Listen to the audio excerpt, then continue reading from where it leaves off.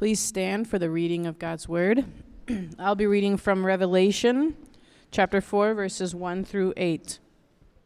It'll be on the screen. After this, I looked, and there before me was a door standing open in heaven. And the voice I had first heard speaking to me like a trumpet said, "Come up here, and I will show you what must take place after this." At once I was in the Spirit, and there before me was a throne in heaven with someone sitting on it. And the one who sat there had the appearance of jasper and ruby. A rainbow that shone like an emerald encircled the throne. Surrounding the throne were 24 other thrones, and seated on them were 24 elders. They were dressed in white and had crowns of gold on their heads. From the throne came flashes of lightning, rumblings, and peals of thunder. In front of the throne, 7 lamps were blazing. These are the 7 spirits of God. Also, in front of the throne, there was what looked like a sea of glass, clear as crystal. In the center around the throne were 4 living creatures, and they were covered with eyes in front and in back. The first living creature was like a lion. The second was like an ox. The third had a face like a man. The fourth was like a flying eagle. Each of the 4 living creatures had 6 wings and was covered with eyes all around, even under its wings.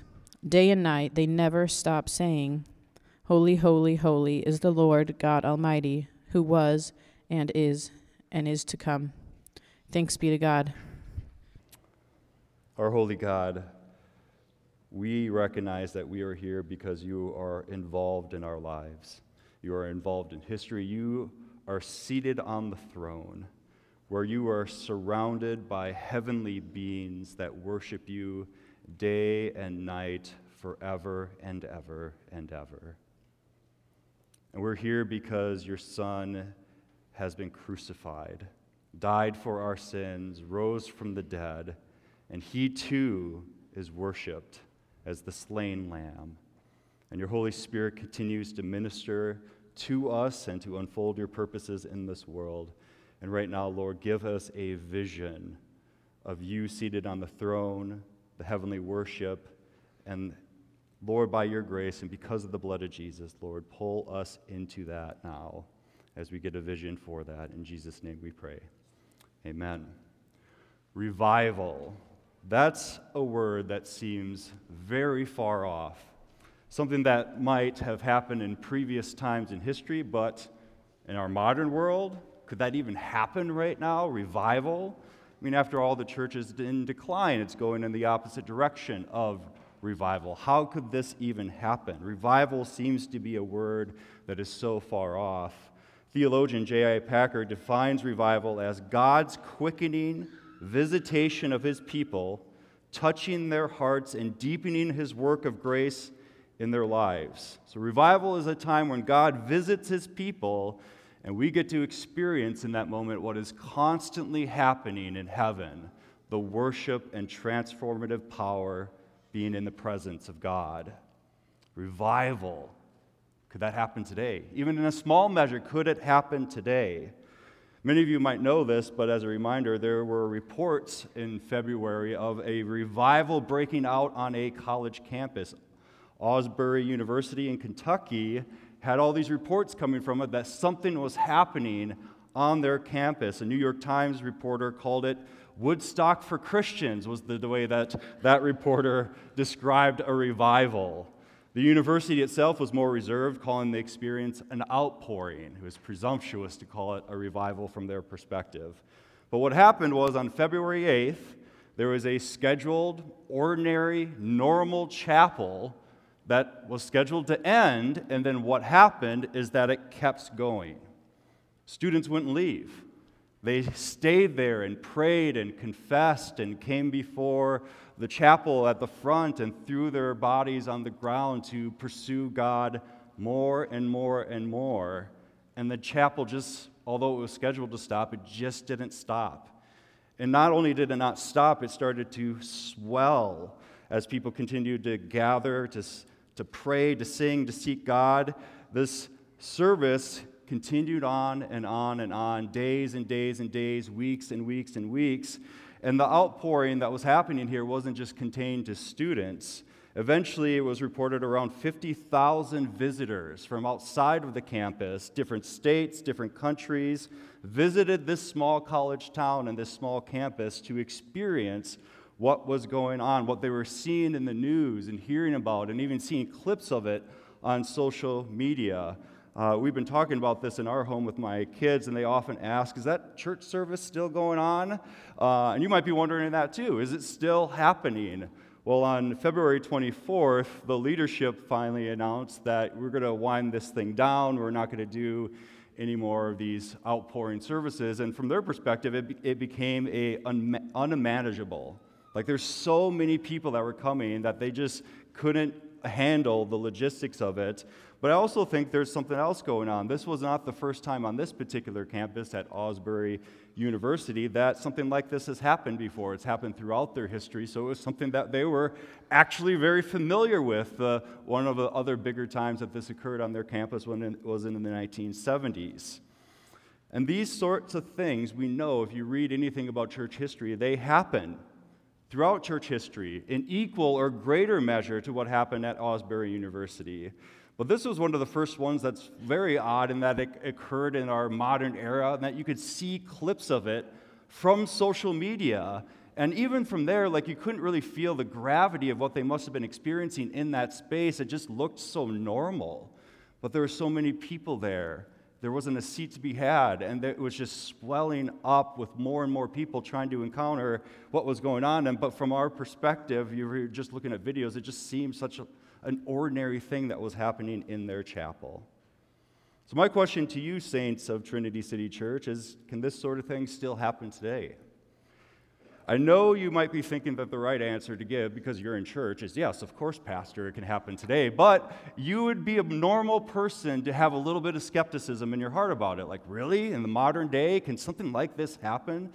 That God descends in such a way to make his presence known and touch our hearts in such a way that we linger and want to be exposed to it for a longer period of time? Can that happen?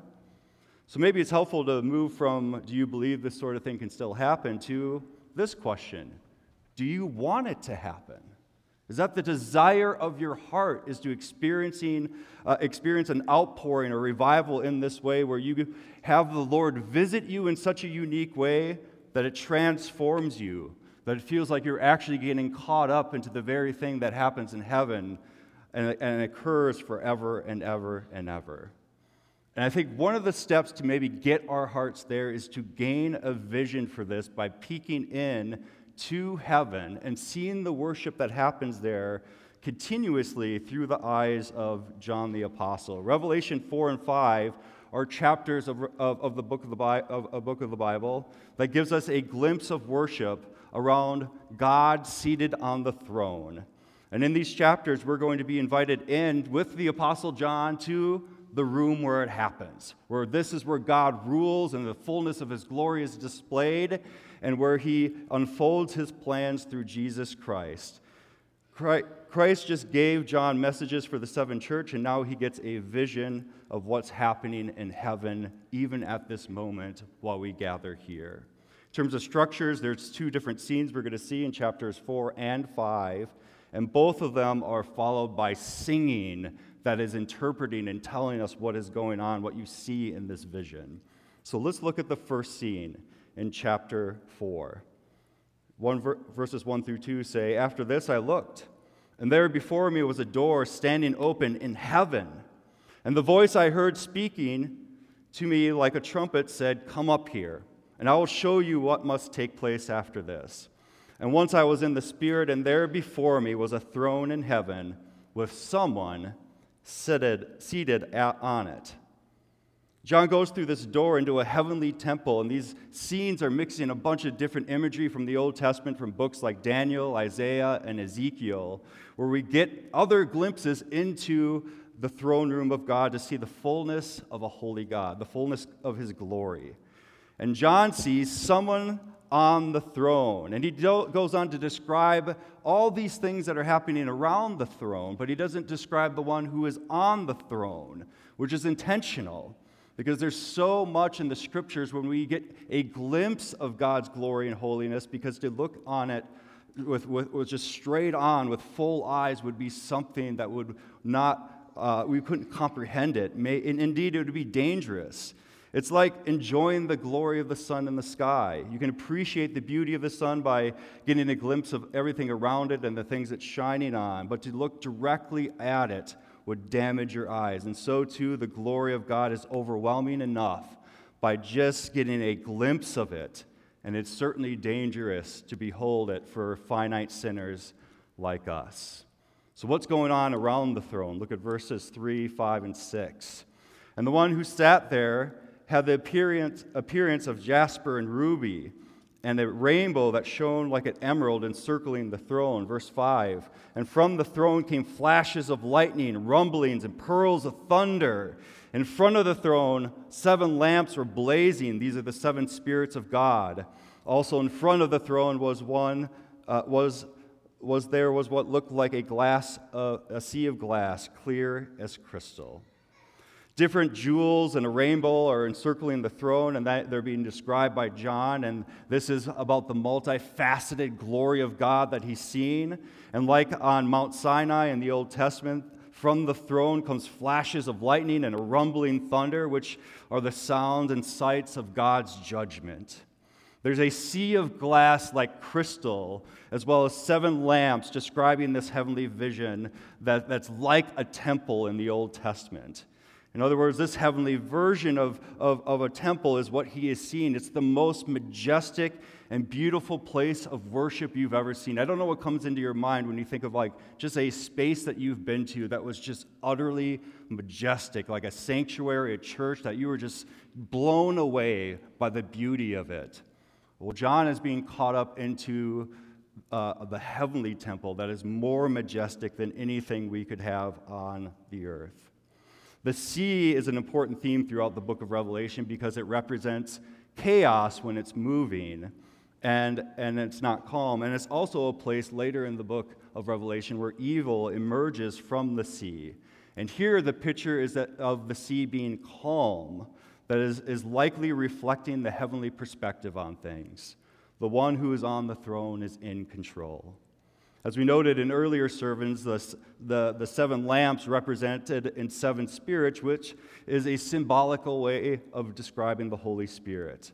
This is the fullness of the divine Spirit that is also in this throne room, and a reminder that God rules and unfolds his purposes through the Holy Spirit. So now John moves from describing these jewels and this rainbow and the beauty that surrounds the throne to looking at some pretty crazy beings that are also there. Look at verses 4, 6 through 8. Surrounding the throne were 24 other thrones, and seated on them were 24 elders. They were dressed in white and had crowns of gold on their heads. Verse 6. Also in front of the throne there was what looked like a sea of glass, clear as crystal. In the center around the throne were 4 living creatures, and they were covered in eyes, in front and in back. The first living creature was a lion, and the second was an ox, and the third had a face like a man, and the fourth was like a flying eagle. Each of the 4 living creatures had 6 wings and was covered with eyes all around, even under the wings. Day and night they never stopped singing. So first you have these 24 thrones. And these thrones are around the throne. And they say that on these thrones sit elders. They're wearing white robes to symbolize purity or holiness, and they also wear crowns, which represent some type of royal status. It's unclear what these elders are. They're not really described in terms of this is what they are. They're only described as elders. Are they saints that are in heaven, or are they heavenly beings? Most likely, these elders are heavenly beings because we learn in chapter 5 when we get there that they bring the prayers of God's people before the throne. And they function like these heavenly priests who represent God's people in some way. And likely the number 24 is reinforcing this point. In the scriptures, 12 is a big deal. You have the 12 tribes in the Old Testament that represent God's people and the 12 apostles. in the New Testament that represent the church, and here you have 24, thus representing all of God's people throughout time. But not only do you have these heavenly beings called elders sitting on the throne, you have these 4 living creatures, which are that's a wild description of something, isn't it? They have eyes all over their body. I mean, this is what's so remarkable about these visions that John is having. It's just like it's wild to picture it. One of my staff was asking me, "Are you going to put an image on the screen about it?" And it's like, no. Like, I think it's scary enough to think about these critters in your head, right? There's eyes all over the body, multiple wings. It even says that there's an eye under the wing. Like, can you picture an eye in an armpit, right, of a heavenly being? I mean, this is just a wild vision. So what's going on here? What does this imagery represent of like true heavenly beings, even if they don't look literally like this? That's the thing to remember. These images are pointing to something that's real and true. You have 4 living creatures. One looks like a lion, another an ox, one with a face like a man, and the 4th one like a flying eagle. And these characteristics likely represent the entire created order. That's what it's getting at. They have eyes all over their body and 6 wings, which highlights the vigilance of these beings. And they stand before the throne, and often later they'll lead worship of God, and even in later chapters they carry out the judgment of God on the earth. These creatures are mixing images from the Old Testament of beings called cherubim and seraphim, which are heavenly beings who show up throughout the scriptures. They show up in the book of Genesis because they guard the Garden of Eden from human beings coming back in. They're pictured as an artifact on top of this Ark of the Covenant, this sacred artifact in the Holy Temple in the Old Testament. And they also show up in God's throne room in Isaiah, where the prophet gets a similar vision into the throne room of God. Now, before we see the responsive songs to this scene, I want to pause and let this wild description of these heavenly beings just land on you as a very, probably secular audience. I know you're all religious folk, but if you're like me, you're just thinking, this is wild. Like, what is happening here, right? And I want to remind you that although the vision is highly symbolic, it is pointing to something that is true and real. To be a Christian and to be a student of the Bible is to remind yourself that what we see here on earth is not all that there is to be seen. There is indeed a spiritual realm that is active and real. We do believe in heaven, where not only God dwells, but heavenly beings are there. And not only are they in heaven, but the scriptures make it very clear that there are these times that they have interactions with us here on earth. This is something that the scriptures affirm. And throughout the book of Revelation, your secular sensibilities are going to be tested again and again and again, because the reality from the heavenly perspective is that these things are real and they're active, and it's something that we get to lean into throughout this book. Now let's check out the songs that respond in this first scene. All right, so you have this scene, glory radiating from the throne room in heaven, and this like heavenly entourage of God like surrounding his throne. And then you hear from that scene unceasing worship that goes on day and night without ever stopping. The 4 living creatures lead the song, and then 24 elders, these other heavenly beings, are participating. What are those songs? Well, here's the first track of the heavenly Spotify list, all right? Revelation 4:8, holy, holy, holy is the Lord God Almighty, who was and is to come. Holy means, this word means to be set apart for divine service, and God makes people and things holy, but he also is holy, but in a way that no one else can be. He's utterly set apart in his power and his authority as the Lord God Almighty. He is set apart because he's infinite as the one who was and is to come. The other song is, You are worthy. This is the second song that erupts in verses 9 through 11. Whenever the living creatures give glory, honor, and thanks to him who sits on the throne and who lives forever and ever, the 24 elders fall down before him who sits on the throne and worship him who lives forever and ever. And they lay their crowns before the throne, saying, You are worthy, our Lord and God, to receive glory and honor and power. For you created all things, and by your will they were created and have their being. God is worthy of worship because he is the creator of everything. Everything exists due to God's will. God made all things, preserves all things, and sustains all things. And there is none like this God. None like him in glory and purity, dignity, majesty, and power. And he continues to sit on the throne where he rules over all. God is not taking a break from history. It is unfolding because he continues to rule.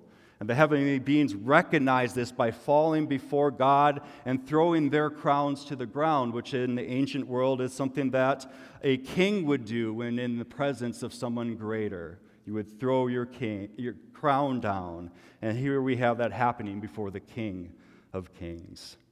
Before we get to chapter 4, I was reminded in this scene of a reflection from a pastor on a similar scene in Isaiah 6, where the prophet again gets a glimpse of heaven and sees just a part of God's glory who is seated on the throne, and he sees these seraphims flying around, and they're all screaming holy and crying out, holy, holy, holy. And he reminded us that these seraphims function like guards in the ancient world, and guards were there to protect the king. Guards stood before like anybody just being able to go into the king's chamber or his throne room. Nobody, if you're just the average person, you can't just walk out off the street into the king's chamber. So you had these guards protecting the king. But then he reminded us that that's not exactly what's going on, even though that's a symbol of what's going on, because this is God. He doesn't need to be protected by anybody. So why are these heavenly guards there? And he reminded us the reality is, it's not to protect God, it's to protect us from just being able to walk into his awful holiness. Because we are sinners who need to be cleansed and saved in order to enter this throne room. And now we turn to the scene of the one who did just that. Look at Revelation 5 with me, the second scene of these chapters.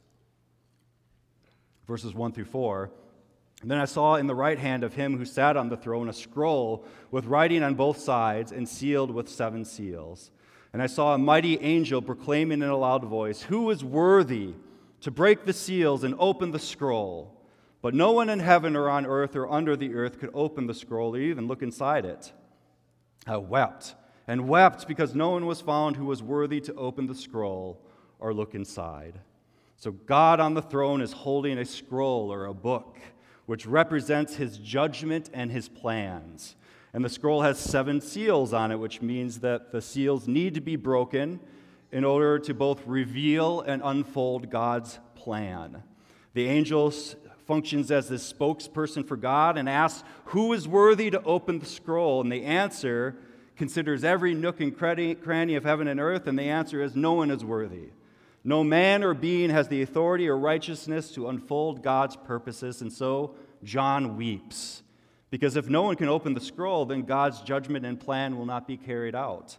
The powers against God and the church will continue to terrorize God's world. But John's sadness is short. There's good news, Revelation 5 through 7.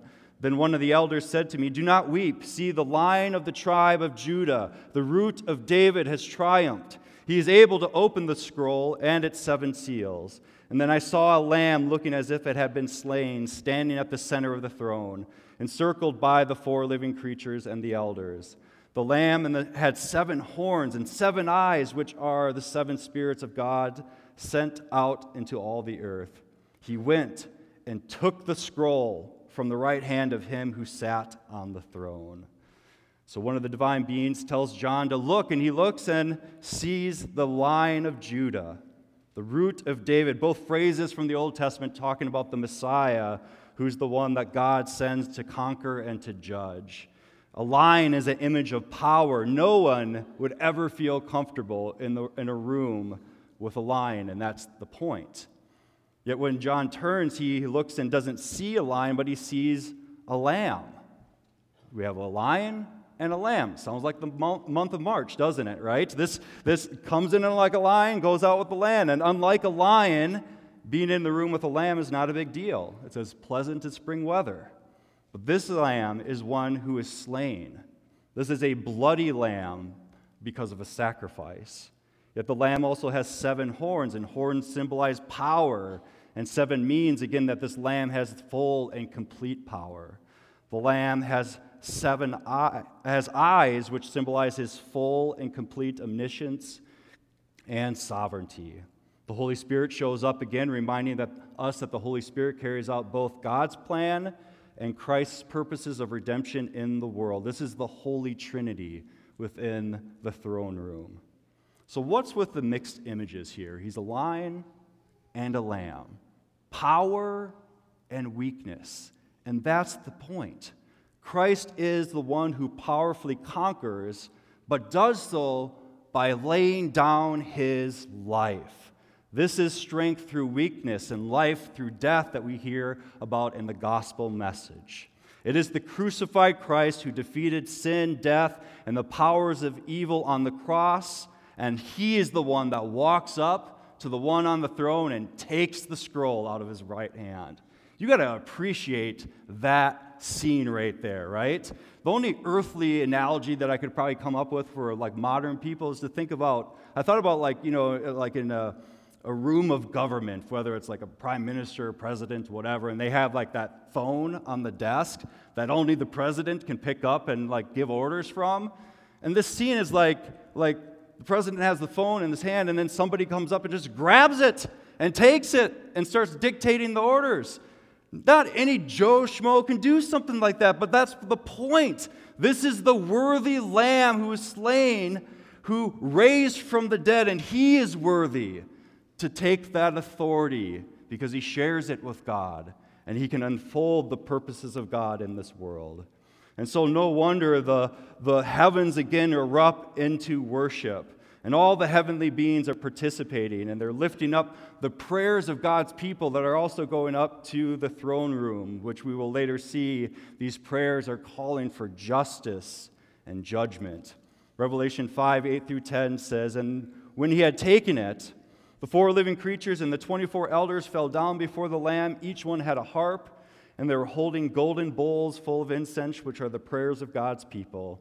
And they sang a new song, saying, 'You are worthy to take the scroll, to open its seals, because you were slain, and with your blood you purchased for God persons from every tribe and language and people and nation.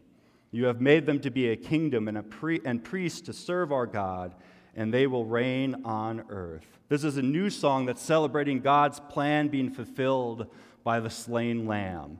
Christ is worthy to take and unfold God's plan because he was crucified, and with his blood he redeems people from every tongue, tribe, and nation, because the gospel does not favor one group. It is good news for all people around the globe. But the worship is not done. You'll note how the worship will continue to build. Verses 11-14, "Then I looked and heard the voice of many angels, numbering thousands upon thousands and 10,000s times 10,000s. They encircled the throne and the living creatures and the elders, and in a loud voice they were saying, 'Worthy is the Lamb who was slain, to receive power and wealth and wisdom and strength and honor and glory and praise.' And then I heard every creature in heaven and on earth and under the earth and on the sea and all that is in them saying to him who sits on the throne and to the Lamb be praise and honor and glory and power forever and ever." And the 4 living creatures said amen, and the elders fell down and worshiped. Now it's not just the 4 creatures and the elders, but now John sees millions and millions of angels who join in the worship of the Lamb, giving him the same praise as the one who sits on the throne. And he's worthy to receive this praise. He's worthy of everything: power, wealth, wisdom, strength, and honor, and glory, and praise. And then the heavenly beings of millions and millions of angels, and they say that they praise him. And everything that has breath now in heaven and on earth join in the praise of God, and join these millions of angels and these heavenly beings and these creatures and everything that has breath in heaven and on earth. It says all that is in them, they worship the one on the throne and the Lamb, because to them be praise and honor and glory and power, not just for one moment, but forever and ever and ever. And at the very end of this scene, we hear the declaration of worship in heaven, where they say, "Amen, let it be." And can we get that declaration here at Trinity City Church? Can I get amen? Do you want him to receive this praise and worship? Do you want to be caught up into that? Can I get amen if that's what you want? Because that's what I read this, I'm just like, that's what I need in this broken world. I need to be touched by God. I need to be cleansed by the blood of the Lamb who died for my sins and rose from the dead. I don't need more social media or more politics or more things of this world. I need heaven to come down and touch my soul and touch our soul and the soul of the church. That gets an amen in heaven as well as among the church. But let me go back to Osbury just to conclude. And I know you might be thinking, like, just end the sermon there, brother. Like, that was great. Had an amen, just end it there. Like, end it in heaven. Why come back down to this college campus? Why go back there, right? Well, that's kind of the point. We need to capture a glimpse of this vision here in an ordinary space like this. That's what we need. I remember reading an article about this revival from a Presbyterian pastor who also ministers in Kentucky, and he visited this revival or outpouring, whatever you want to call it, because he was cautiously curious. Like, is this thing for real? And he wanted to go check it out. And he walked away from that experience believing that it was real. And why? Well, let me summarize some of his thoughts. The first thing he noted about this revival at this college campus is that it was started and sustained by very ordinary, boring things that Christians do regularly. That's what did it. I remember watching the chapel. I was curious as a pastor. I'm like, I want to watch this chapel, see what they did to kick the whole thing off. And it was so utterly normal, guys. It was students that are learning instruments and just playing. Like, they weren't like paid professionals. They were just new musicians leading the chapel as they always do. They had a guest preacher who spoke about the love of God. And as the kids say, the sermon was mid. It was okay. Like, it wasn't terrible, but I actually forgot most of it even to this day. And I remember there was actually a report of him texting some of his friends, the speaker that kicked off this whole revival, and he texted people. He's like, I think I bombed the sermon. He felt really bad about it. He didn't think it was a very good message. But then that's what set it off. And the other thing that's so fascinating, I remember reading about this, because you hear about revivals is spreading on, social media, people are looking at it, and then you have all these like Christian celebrities that they wanted to go there, and they wanted to help, right? Probably with their own like smartphones, videotaping them the whole time, right? And so they show up to this thing with these students and just normal folks that are still giving talks and still singing, and they're told, "We're glad you're here. Take a seat." That's what they were told. You're not going to get on the stage. This is not for you. This is for the one we're focusing on. And we're just going to have some normal, ordinary Christian folks continue to lead us into the very presence of God. See, church, you don't have to think that it has to be something extraordinary and mind-blowing to call heaven down to earth. It can happen in a very ordinary and normal service just like this. The other thing that this pastor noted is that when he was there, he noted the weightiness in the room. You'll recall that language from a previous sermon. That's how God's glory is often described as weight. He says, quote, "Far from revival hysteria, soberness and being solemn filled the chapel. When my family was finding our balcony seats, I noticed how careful and quiet everyone was intuitively being. Even my 6-year-old son. There was a sense of not wanting to disturb the gravity of the moment."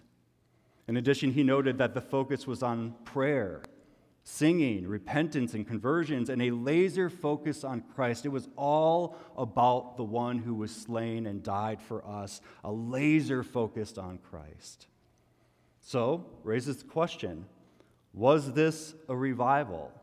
And the pastor concluded, well, we'll see. Revivals turn into transformation, where we hear testimonies about an event decades from now where people came to Christ, New people entered into ministry, maybe because of this. There will be reports of a new concern for the poor and the oppressed that would result from this, and a new vision that people would have for the gospel and all of life. So that remains to be seen. Let's see if that happens. I pray that it does. But again, it comes back to these questions I opened with, and I want to close with those questions again. Do you believe, brothers and sisters, that this sort of thing can happen again? And maybe another question, depending on your answer, you can answer with amen. Do you, brothers and sisters, want this to happen again? Amen. I do too.